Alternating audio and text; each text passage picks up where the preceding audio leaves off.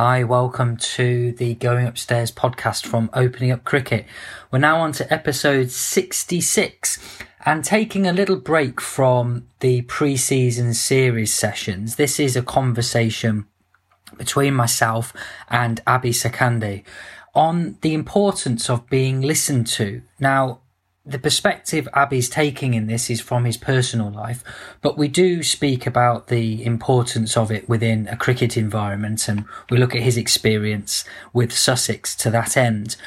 But I think, and of course I would think this, that what we're talking about is so important because we're often caught up with saying to people that they need to speak if they're struggling, they need to talk about their problems. But that, of course, relies on someone being there to listen.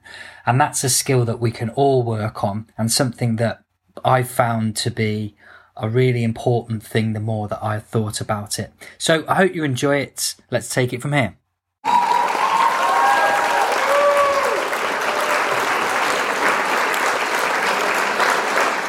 Well, welcome along, Abhi. And the first thing I'll say is this is going to be quite a different approach because usually we fly into these things with guests and go straight to the cricket and set that context. And we will, I suppose, get to that in some ways. But this evening, we're really talking about listening. And I've just had a little bit of a monologue there and after saying hello. So I'll perhaps say hello again and welcome you. Hi, no, nice to, thanks for having me on. Appreciate it. Well, yeah, thank you. It's interesting to put this together considering the conversations we've had previously about this. So I think we'll dive straight in. And when we think about listening and the importance of someone being there and truly listening to what we're saying, what's been your path to this? Why has that been such a transformative and helpful experience for you? So for me, the last year, I've been through a lot of changes. It's not been easy. It's not been easy for a lot of people, but for me specifically, my mum was diagnosed with cancer a couple of years ago, and we thought she'd got the treatment to be given the all clear coming up to kind of September 2019, and then around Christmas time found out that it had come back. We weren't too worried. At the time I was in New Zealand, and had thoughts about coming back early, and we found the operation was scheduled for March, so I did come back a few weeks early in order to be there for the operation. As things turned out, it didn't go to plan, and this cancer had spread too much, and there was nothing that could be done.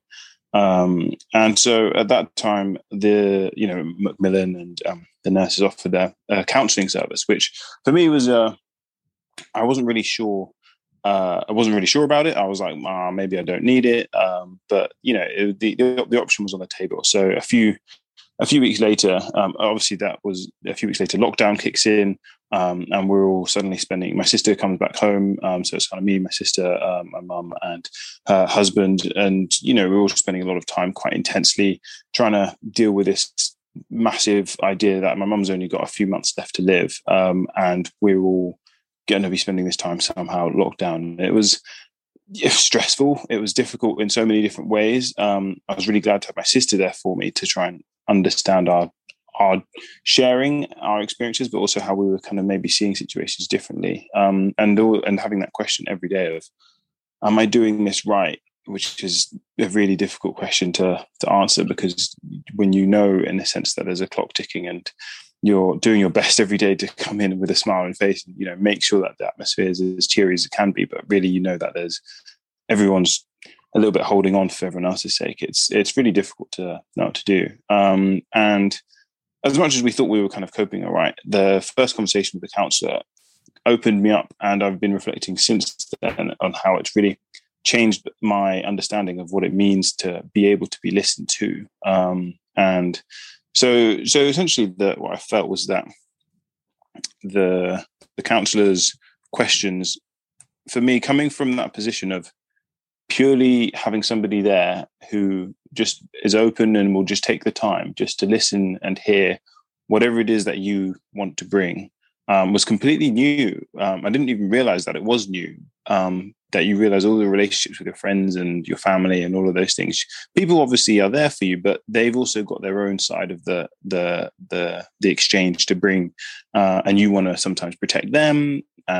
So there's a lot of kind of baggage that floats around, which you don't even acknowledge, which can sometimes get in the way of freely being able to express yourself. And just to have someone ask the question of, what do you want to talk about? I was even surprised. I was like, it's another question that you get asked very often. It could be maybe years since somebody might have asked you, like, what do you want to talk about? And the other side of the listening factor was not just what they listened to, but also what they listened to what I wasn't saying.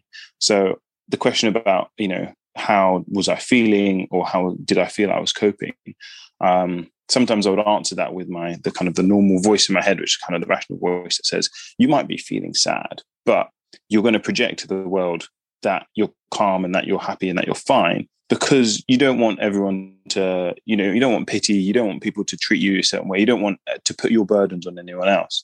Nevertheless, it was realizing that actually it's okay to just feel sad, and you can acknowledge that and actually not have to push that away or trying to rationalize it in some way. And that for me again was a massive shift to really start this journey, being able to reevaluate. And just on that, the other part, the other side of that listening journey is that since then, I had a kind of set of counselling sessions, and then opted to pause those for the time being. Since then, my mum passed away in October, and so it's been 5 months now. And life is completely different, and grief and dealing with grief is a very different process to how I was a year ago. But I was talking to one of my friends who's a GP, and he's just done a psychiatry rotation, where he spends 2 months or 3 months, I can't remember how long, dealing with people with phone calls. And he was saying a lot of the time he was calling people, and one of the kind of questions you would ask is, do you have anyone to talk to? And so often he was finding that the people calling didn't have anyone to talk to. They couldn't talk to their husband, their wife, or their family, or their friends, and it was all because of the same things that we're saying. You're trying to protect somebody else, or you're not quite sure how somebody else is going to react. And I think there's a big gap in a lot of people. It's easy to ask, do you have someone to talk to? But if there's nobody who's there who you feel has the skills to listen to you, where are you going to turn? So I feel like there's a lot to be gained and learned from, and I felt this very much as well as trying to talk to friends, particularly people my age, who won't have gone through the kind of experience I was going through. That they really were nervous, and they thought they were going to get it wrong when they didn't quite know how to kind of be there, and learn how to listen. So it's been I've reflected on it in a lot of different ways, but I've been coming back around more and more to thinking that listening and learning how to listen is huge in terms of like understanding ourselves, understanding our relationship with other people, and knowing how to support one another, really. So it sounds like the experience of someone really listening not only had its benefits during that interaction, but then has seeped into the other areas of your life and made you think differently. Within the context of those sessions and the immediate aftermath of them, what was it about someone and their willingness to listen to whatever you wanted to speak about that started to help to an extent? I think part of it was the time that was afforded to the conversation. So, because I think lots of people have this. You have standard ways of explaining your own story in your head about your life, which you'll just repeat out. You'll trot them out to people who ask you about what's going on. And it takes a bit of time to kind of dig through those layers to try and understand what's actually underneath. And for me, it took, once I'd, gone through all of that level of, normal kind of conversation, the kind of the question was still there about, for example, how I was feeling underneath. And I think, like I said, it took that time to strip away those justifying kind of layers that I had, which I think a lot of people have, where they say, well, I'm happy or relatively happy in my life. I'm healthy. I'm well fed. I'm not ill or injured, or, I've got friends, I've got people around me. So I've got all of these things. So surely I shouldn't be feeling bad, or I shouldn't be feeling this way, or I should somehow. So you kind of deny your own feelings, or you're kind of justifying, how you're responding, whether it's like pushing it away or ignoring the negative emotions. And it took a lot of time to dig through those. And then once I kind of dug through those and started actually recognizing that, the fact that, someone, had, or like my mum had made a kind of hurtful comment to me at the table. I knew that, she was miserable and feeling upset, and she was in pain, and just didn't have energy for the conversation at that time. So whatever the story I was telling, when she kind of cut me off, that hurt at that time. But nevertheless, I kind of, I did that like thought process and dismissed it. And then it was talking to the counsellor like later on that week where I mentioned that conversation, and he was like, that sounded like it really upset you. Your mum, who reasonably you are keen to her to validate your ideas and generally to support you, she cut you off and she said, don't have time for this conversation, and that really hurt your feelings. And I was like, actually, yeah, it really did. And it really like kind of came back in a completely way that I hadn't anticipated in terms of my emotional response. I was like, oh, this actually, it meant so much to me that for what seemed at the time a small interaction, I kind of hadn't realized that there was and it wasn't necessarily the interaction, but it was what was behind it that I felt was bringing up my emotion. And I probably never really sat there and thought to myself, how important is it to you, that your mum, validates you when you come up with an idea? Because it's not the type of thought you kind of have on a day-to-day basis. And it was only really through that process of being heard and having my emotions and that feeling of hurt just be validated and told that, yeah, that's really understandable. That was painful and difficult. And that that allowed me some kind of almost release to feel upset and miserable and, cry and then feel, like I'd been heard, or and to allow myself to feel those emotions and not to push them away so much, kind of going forwards. And what comes out from what you're saying, as well as other things which I've considered in this field, is how there can be that really strong temptation to suppress or push away certain emotions or feelings because we might want to have, for example, a positive mindset and a go-getting attitude, and these things can get in the way of it. But that suppression, it can keep things buried so deep that when they do come out, it can be even more difficult to deal with. But it sounds like this process has given you so much to think about, and also those tools to help navigate through what must be a very difficult time. What would you say were the lessons that you would most want to share with others, those close to you or a wider audience? I think I was definitely aware that the process of being listened to completely opened my eyes to what was going on with much deeper level with my family members. And because I was realizing, I was like, actually, who's listening to them? Like my mum is sharing, with the rest of us, but she's probably protecting herself and not sharing everything, because we're her kids. Same with her husband. Like you start looking around at everyone in your life, and you're realizing that actually, we're all doing such a job of trying to put on a kind of good face for everyone else, that sometimes we're missing the part where we actually, your closest family and your friends and people who are around you are there because you should be able to be vulnerable with them. You should be able to be angry or be frustrated or be upset and not be worried that it's going to, damage your relationship, because that's what, kind of like loving someone or, really, really caring for someone deeply is about. You're able to share. And so for me, looking at how I then could go about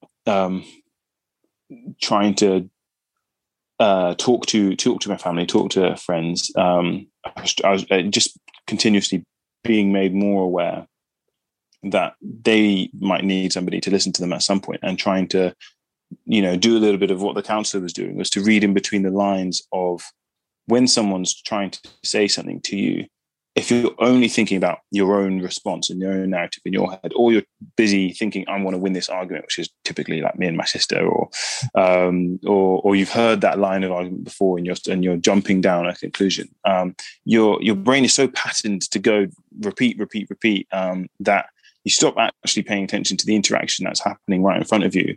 And particularly if you get any kind of cues that somebody's, just not 100%, or even when you ask a question of like, how are you? And you see them maybe like hesitate in terms of how they respond. You don't necessarily have to like pry at that instant and try and dig out from them what's going on. But that might be a signal to you that, hey, look, at some point you can use your words in order to help them feel comfortable to be able to share what's on their mind. You don't have to drag things out of people, but if as long as you're aware and you're paying attention. And I think one of the things that helped me most, especially around the time of my mum's death, was which is a really difficult time for friends, particularly, to know what to say and to know how to respond. Was just a few of them, particularly the closer ones, just to reaching out and just saying, look, when you feel ready or able to talk to me, I'm there, like whenever, if it's like the middle of the night or whatever, you can just call me and I'll pick up the phone. And, my friends like said that to me. And, I was kind of laughing. I was like, you're not really serious, like if it's 1 a.m. And he was like, no, if it's 1 a.m. and you need to talk to me, just pick up the phone and talk to me. And it's the type of thing which you're probably never going to take someone up on that, but knowing that offer is there can make somebody feel so much better supported. They can be really powerful. And I think we don't, if people start letting each other know that they're there for them and not being too worried about whatever external stuff is going on, that can be really, really make a huge difference for somebody to just, to not feel alone, or not feel like everything is, the whole world is on them and they don't know how to manage it. And it's all, they have to spin everything around in their heads to figure it out because it's their own battle and it's only them. Like, people are there to support you. And even knowing that really can take away some of the tension or the stress that can come alongside having a difficult time in your life or just going through a tough period. That intent is really important, isn't it? Sometimes it might not be the perfect choice of words that the message is shared by, but someone really genuinely saying, I'm there, I will help you. And I've just to think of my own experience here, which you've reminded me of, is I remember having a really difficult time a number of years ago, and a friend of mine said to me, similar to you there, any time that you need something. And the way he expressed it, he gave these examples saying, if you're in this situation, then I will come up there. And he lives in the Midlands where I'm from originally. I live in Liverpool. He said, I will come up there and I will do whatever you need me to. And it was, looking back, in quite an extreme set of things that he was saying. But I got from him, that was completely genuine. And just that little bit there made me think I'm not going to need that. But knowing that's there, and I still think back to that and that particular person. I think if ever I felt completely alone and I didn't have anyone that I felt I could speak to, then I could speak to him. And the power that can have is enormous. And that was just simply that intent. And the way he phrased it may not have been classic. It might not have been what someone professionally would want to do, but that made such a big difference to me. So I really hear that bit. When we think about this idea in society about, yes, we do need people to talk, and this is an ongoing challenge to get people to open up and find that. But of course, we need a listener as well, and that's the bit that perhaps is overlooked as we go along.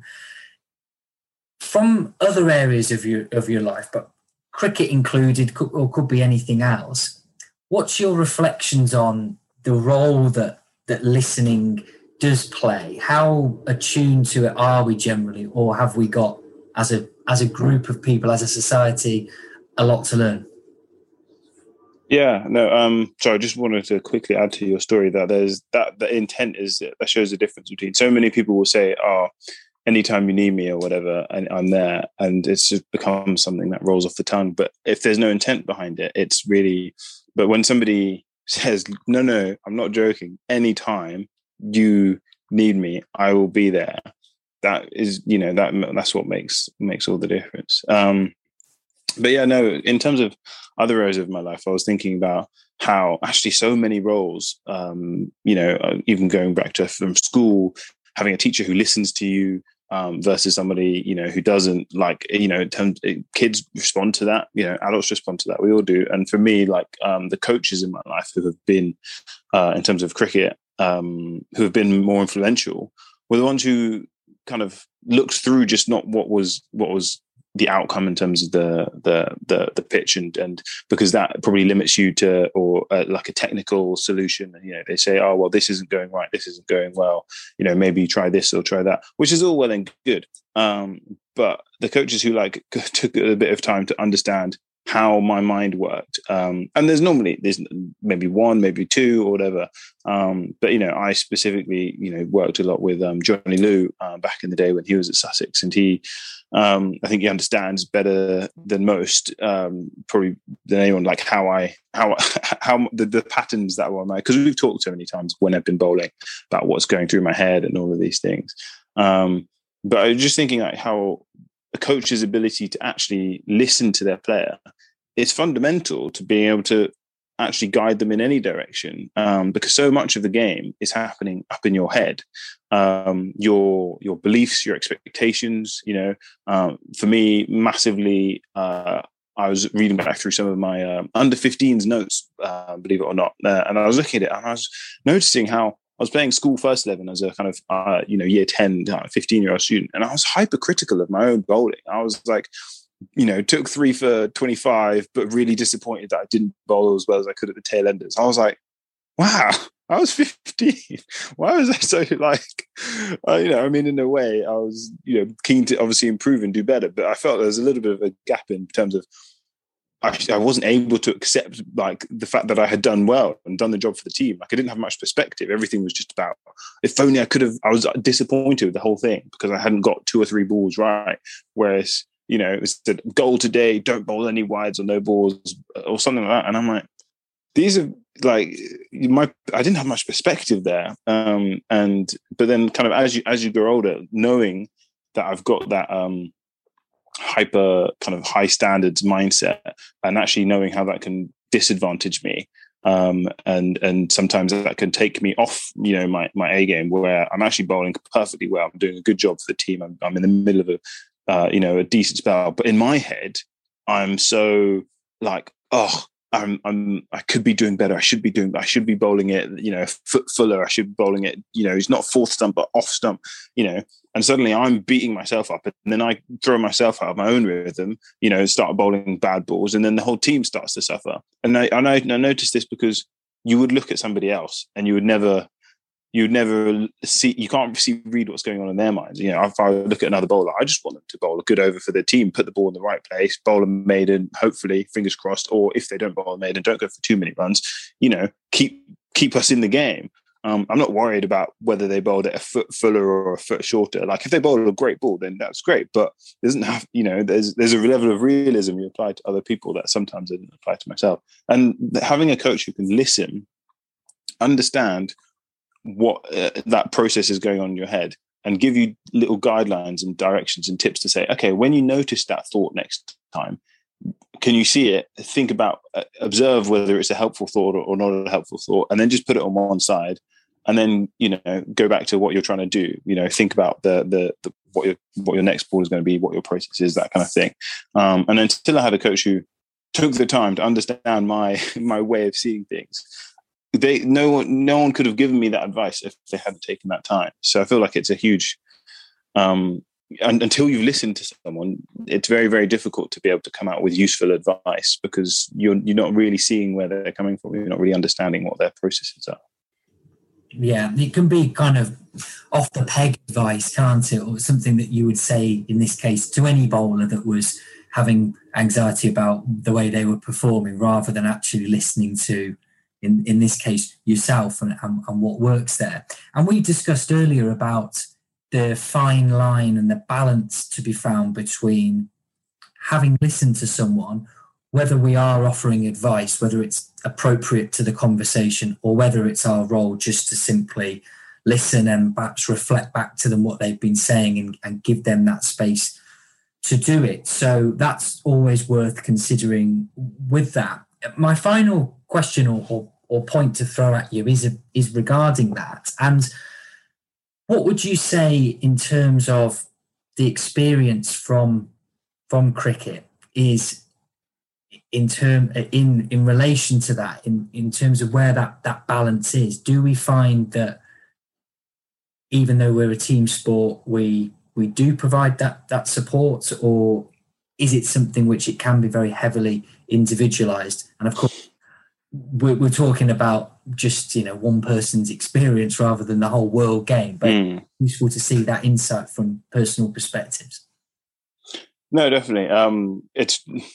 I think there's, again, having gone through everything that I've kind of been through in the last year, it pointed out to me even more clearly how it can be really, some people won't recognize when somebody is trying to kind of indicate that they kind of are needing to be listened to. You know, something's upset someone, someone's clearly, you know, whatever it is, right? You can, once having been through this process of having been listened to and knowing that there was all of this stuff that was piling up in my brain, and then having someone who I could actually share it with, and then who could just take the time to understand, and then just, you know, going through that process, and then kind of how I have felt and how I've been able to kind of manage and cope better, having been through that process. I can now spot very much that in dressing rooms, there's always some people in the team who are much more kind of, they've got maybe higher, whatever it is, EQ, emotional intelligence, and they can spot that somebody's reacting in a way, or that they need that kind of space, but they may not have that personal relationship to that person to make themselves the available, or, you know, but it's kind of trying to identify that, yeah, when there are issues going on, and everyone has issues going on in their lives, it's everyone has to judge when somebody's trying to avoid something, or when someone's trying to share something. But if we want our dressing room to be a place where people feel kind of comfortable and able, you know, to bring their whole selves, everyone will, there's things that are certainly like safe to bring up. So for example, you know, you rock up at a club cricket on a Saturday and you're like, oh, I'm a bit tired, you know, maybe I stayed out too late the night before, maybe, you know, the kids were up, maybe, you know, just have had a really stressful week at work, like all of these things. People bring that and they're happy to share them, you know, when they come to the dressing room, because we all know that, yeah, we can kind of sympathize and empathize, and we're still going to take, that's not going to affect our energy when we get onto the pitch. We're going to take that and say, yeah, that's where we're at. But nevertheless, when we got onto the pitch, we still, do you know what I mean? So there's nothing wrong with being able to kind of share and say that this is where my mental space is at right now. And actually letting your teammates know that that's where you're at is really helpful, because you can then, give them the appropriate kind of response. You can like nudge them or give them a shove, or, put your arm around their shoulder and say, hey, look, I'm sorry, that sounded like it was difficult. Blah, blah, blah. Give them the kind of support. And the fact we spend so much time with our teammates in cricket, especially thinking about the professional game, I'm just thinking that how many of your teammates do you take the time to get to know really well? And it's always difficult because professional sport puts the extra level of pressure and competitive edge, whereby that people are fighting for places in the team and there's careers on the line and all of that. But I'm like, fundamentally, cricket is a part of life, and you do get to choose kind of who you want to be or who you are as a person. And if you want to be that type of person in the dressing room who supports others and who allows others to turn up with their full expression of who they are and bring that into a game, you can create that environment. You can create that culture in a team, by paying attention and by trying to, create spaces to share and to listen and especially to spot when, for example, there's, somebody's winding someone else up or shutting somebody else down or about a topic which they aren't comfortable with, that kind of thing. If you spot that and say, all right, okay, well, that's somebody's not happy with that, then you can do something about that. So there's lots of roles within the world of cricket. I think that once we've learned how to kind of like listen to one another, we start to spot the opportunities and the times and the spaces, and how that can actually create towards building a team that is really, everyone feels absolutely comfortable that I'm going to go there and I'm going to give 100% effort, and I'm not going to have to worry about the other things that are going on in my life, because when we're out on the pitch, you can focus on what's going on the pitch. But if you know that you're going to not be listened to and you're going to carry all of these things with you all of the time, then of course it's going to affect how probably it's going to affect how comfortable, how secure, how stable you feel, how able you are to cope with different scenarios of pressure when it comes onto the pitch. Everyone can see somebody who's like incredibly tense before they walk out on the pitch, and they go out and try and bat, and they try and slog at a few and miss it and get out, and they walk back off and they're still incredibly tense, and you're like, well, I probably could have seen that happening from from a mile off. Do you know what I mean? So it's learning how to have a language whereby you can help people share, and then that will give people the freedom to play and to express themselves, which is ultimately what we all want to get out of the game, I think. Absolutely right. Yeah. And this is the classic that cricket provides us with the opportunities to practice things other than just the bat and the ball. The interactions we have can then develop across the rest of our lives, whether it's playing for recreation, for fun, or whether it is for a living. So, yeah, Abby, I've really enjoyed this. I think it's such a fascinating topic, and it's one which is overlooked because we technically listen all day, every day. But as people have tuned into this, they might reflect a little bit on, do we really listen? And that's something I've learned over these last few months while I've been starting off my training in counselling, that actually I'm not a great listener a lot of the time, and it's something that I do need to practice. And that's fine, because anything that's worth doing, you need to practice, you need to refine, but you get so many benefits out of that. And I think your honesty has really helped with that. So thank you very much. And I look forward to speaking with you again soon. No worries. Cheers. I appreciate it. Thanks.